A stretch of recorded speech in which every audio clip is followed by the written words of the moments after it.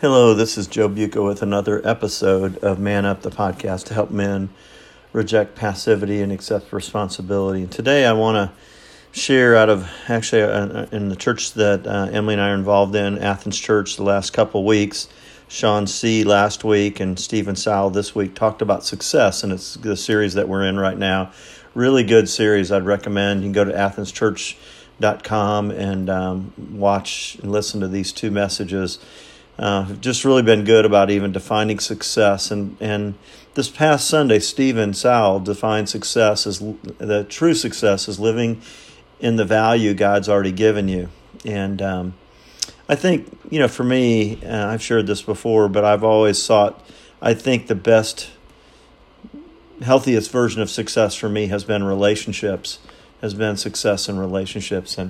And when relationships are going well, I feel successful. And when they're not going well, I feel like a failure. And I've shared some of the challenges Emily and I have had over 43 years. You can imagine there have been times where we've been really good in a good spot, and there have been times that we've not been in such a good spot. And I think actually yesterday was a bad day for me.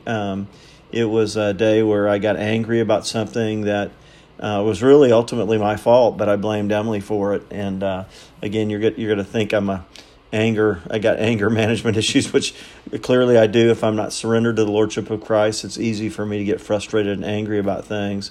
And it's kind of embarrassing to admit, but because I help people with anger, that when anger comes out of me, there's something in me causing me to be angry. And I think there are a lot of factors that contributed to me yesterday, me getting pretty angry and upset about something.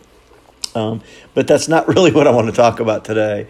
I went for a walk this morning, re-listened to Stephen's message. We were there Sunday, and just really was good. He, basically used a couple of key passages, one in Romans 8:15 through 17, and then another in Ephesians 5, and another in Colossians 3:12, and actually through 15 is a really good read.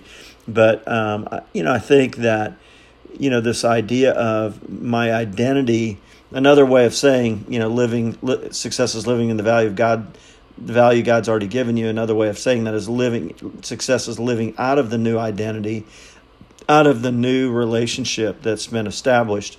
Like I've shared before, I came to Christ about, probably 46 years ago, 40, somewhere in that neighborhood.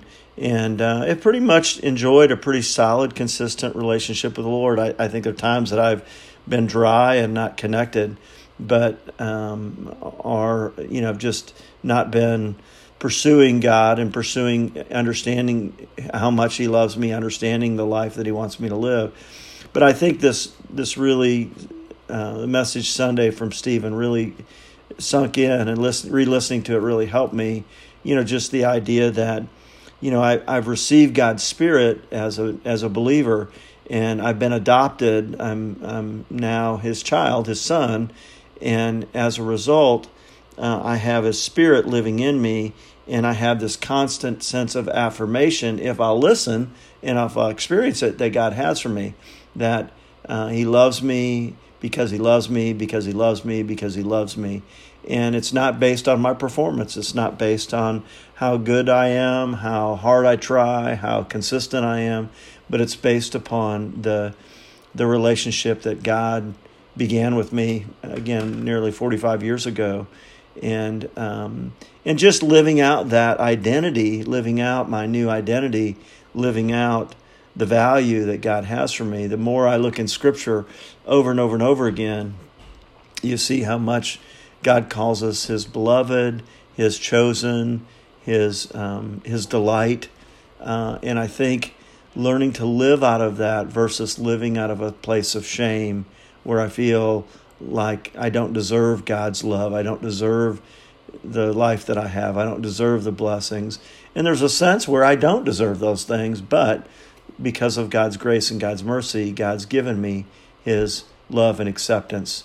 Again, not on the basis of what I've done, but on the basis of what He did in terms of Him dying on the cross for my sins, for our sins.